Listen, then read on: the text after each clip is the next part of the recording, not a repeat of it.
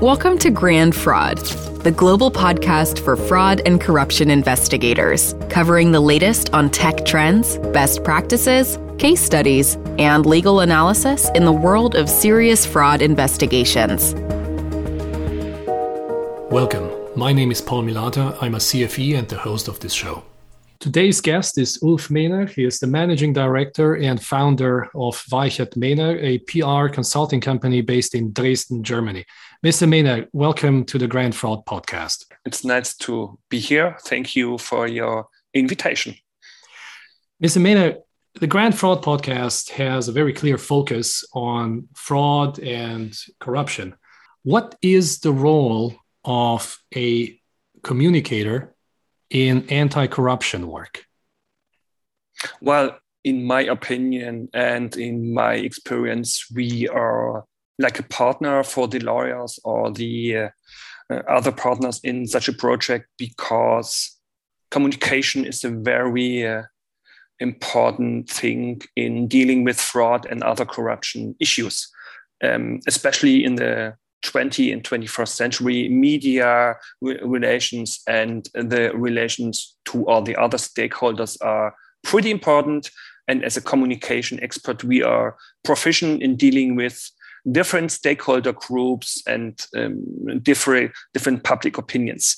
Lawyers or tax consultants, they are very focused in dealing with their stakeholders, the police or the public authorities, and so on and so on. And it doesn't matter if it's in Germany, in Western Europe, in England, or in America.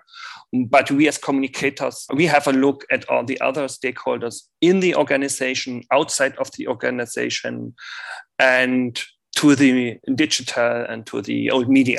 And that's why communication is important in cases like fraud, corruption, and so on. And at least it doesn't matter if it is a public institution, a public organization, or a company. Right. There's, of course, the old adage that the way you deal with a fraud and corruption case can sometimes be more damaging than the fraud and corruption case itself. That's why a very straightforward question: what does crisis communication actually require from the other stakeholders in a fraud and corruption case? Good question. If it's okay, let me first talk about the aim. And the aim is to keep the reputation of the organization, or to try to limit the damage of reputation. And the other one is to keep the license to operate for the organization.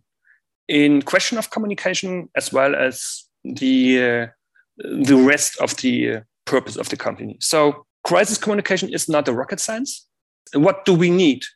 We need the trust of the lawyers. We need the trust of our clients.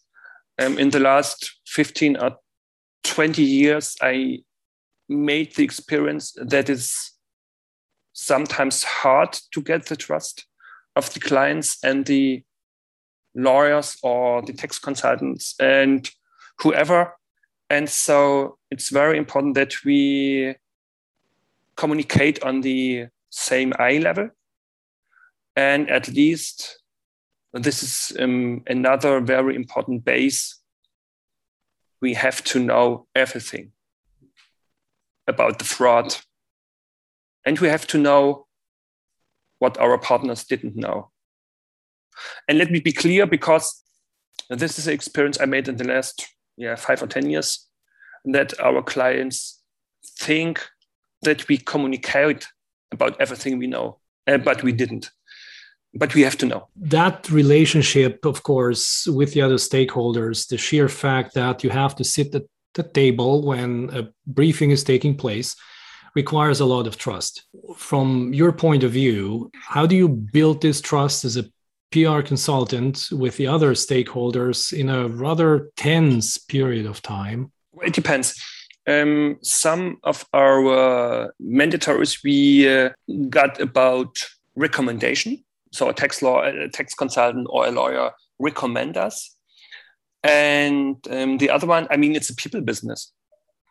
It's a people business. So for me or for us as communicators is ask the right questions, be cool, be cool-headed, stay in your middle, think before you answer as a communicator, take your time, know what you can do and know what you can't do, and try to get in a good relationship with especially with the lawyers or the other partner. This is very important. But nevertheless, the client itself is sometimes the most challenge. What are you thinking of when you mention that? The clients are human beings. So especially when they have to deal with fraud, they are in a really hard emotional stress situation. And I understand it. And the good thing is, I'm external, or we are externals. We are not in such an emotionally stressful situation. But on the other side, some clients have hard to deal to keep a cool head. And this might be an explanation for acting or reacting in a very impulsive way, not on the normal business way. As a human, I can understand it. As a communicator, I have to deal with it. And as a communication manager, I have to ask it. And sometimes I recommend to move out the manager of the communication management situation. And I must say, and this is why I'd like to join this podcast, we need the trust of the investigators and we need the trust of the lawyers. This is very important. Sometimes I can understand that lawyers and investigators don't have a great trust to our communicators because they have their own media experience in watching TV.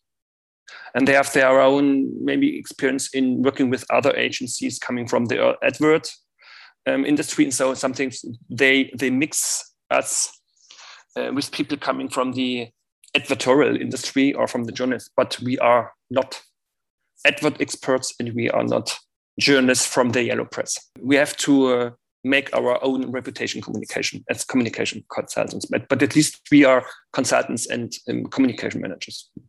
Following up on that thought, how exactly do you do that? The first thing, and let me be a little bit political, and that is, valuable for the whole Western society, maybe for Asia too. I'm not sure about that. We are living in a democratic world. We are living in a world with free opinion, free media, and this is very important. Sometimes we have to remind our clients that we are living in a democratic world with free media.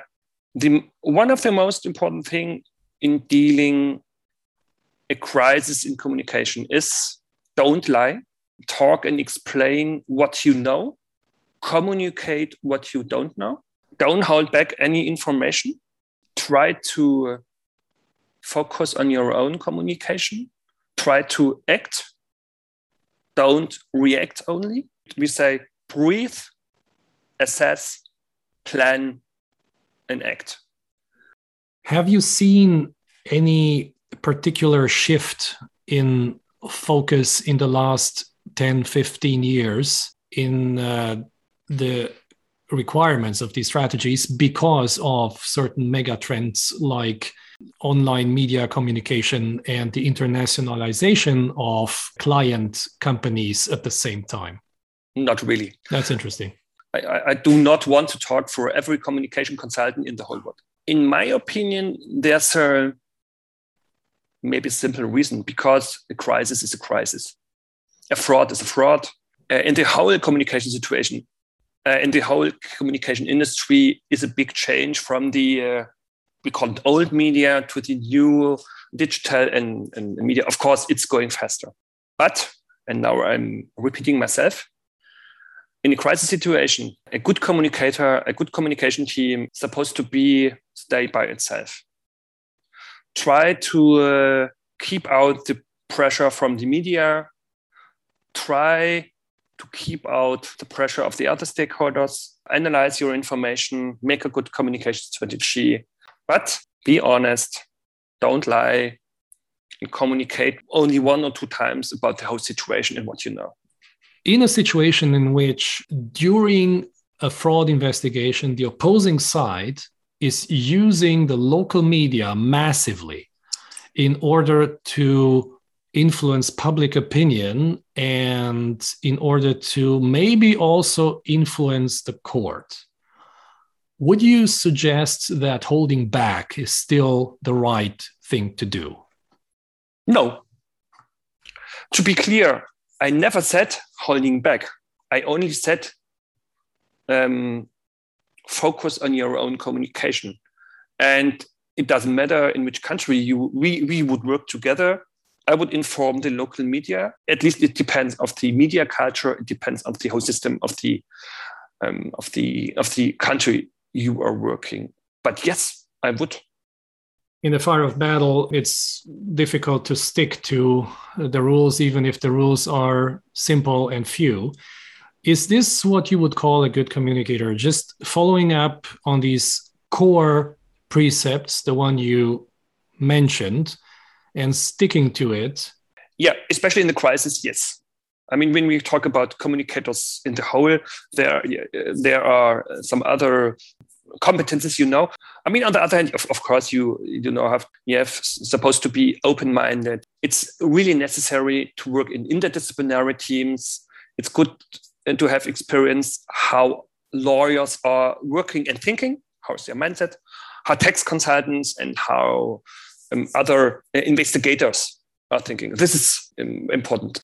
Has the discussion of the last, 10 years regarding the so-called fake news issue affected your work? Has it somehow affected the tactics you had to use?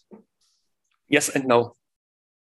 I think the fake news discussion is more an issue in the US American media, as far as I can see, and not in the European. We have these issues in German or European media, but as far as I can see in the media in the United States is more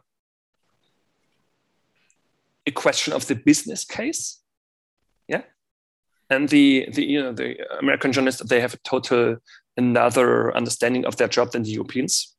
Not a better, not a worse one, another one. And especially in Europe, we have another really problem because the question of the business modeling, because especially the print media, they have a business problem in earning money.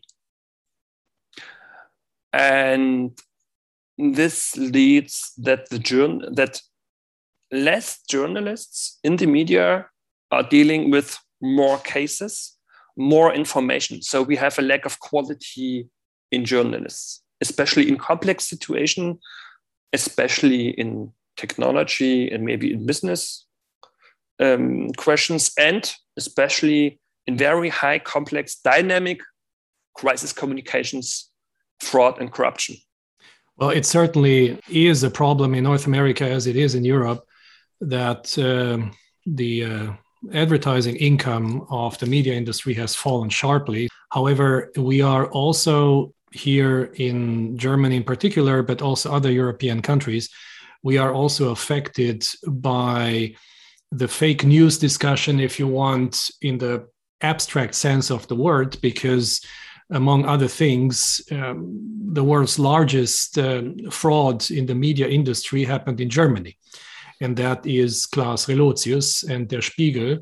And based on the number of articles he himself claims to have forged, Relotius is by far the largest case we've ever had. However, if you compare the Relotius fraud with the number 2 and the number 3 and the number 4 worldwide, what comes out is that the numbers of forged articles increase over time. So that is, of course, confirming what you're saying, that the media industry has a serious problem by itself. One question I wanted to ask you, and it's a question which might trigger an entire discussion. What's the one decision that would be particularly effective from your point of view in combating fraud and corruption? Corporate culture. Maybe the most reasons for fraud are revenge and or greed. If you try to reveal fraud in an organization, the organization is supposed to take care that there are no reasons for greed or for revenge. On the other hand, I mean, we are all human beings, so it would be very naive to think that it would work. But as an organization, you should take care that this won't happen. So let's talk about greed. I mean, if the management is greed for money, for power or whatever, it's only a question of time that parts of the rest of the company will figure out that the management is greed and that they copy this behavior. Let's talk about revenge. I mean, it's a big fraud of an organization if you give your employees and your partners give a reason for revenge. So on an idealistic way, this is my advice. So in communication, be clear, be honest, be fair, be a good person, be a good manager, be a human being. Don't be too greedy. Treat your employees right. Be a good person.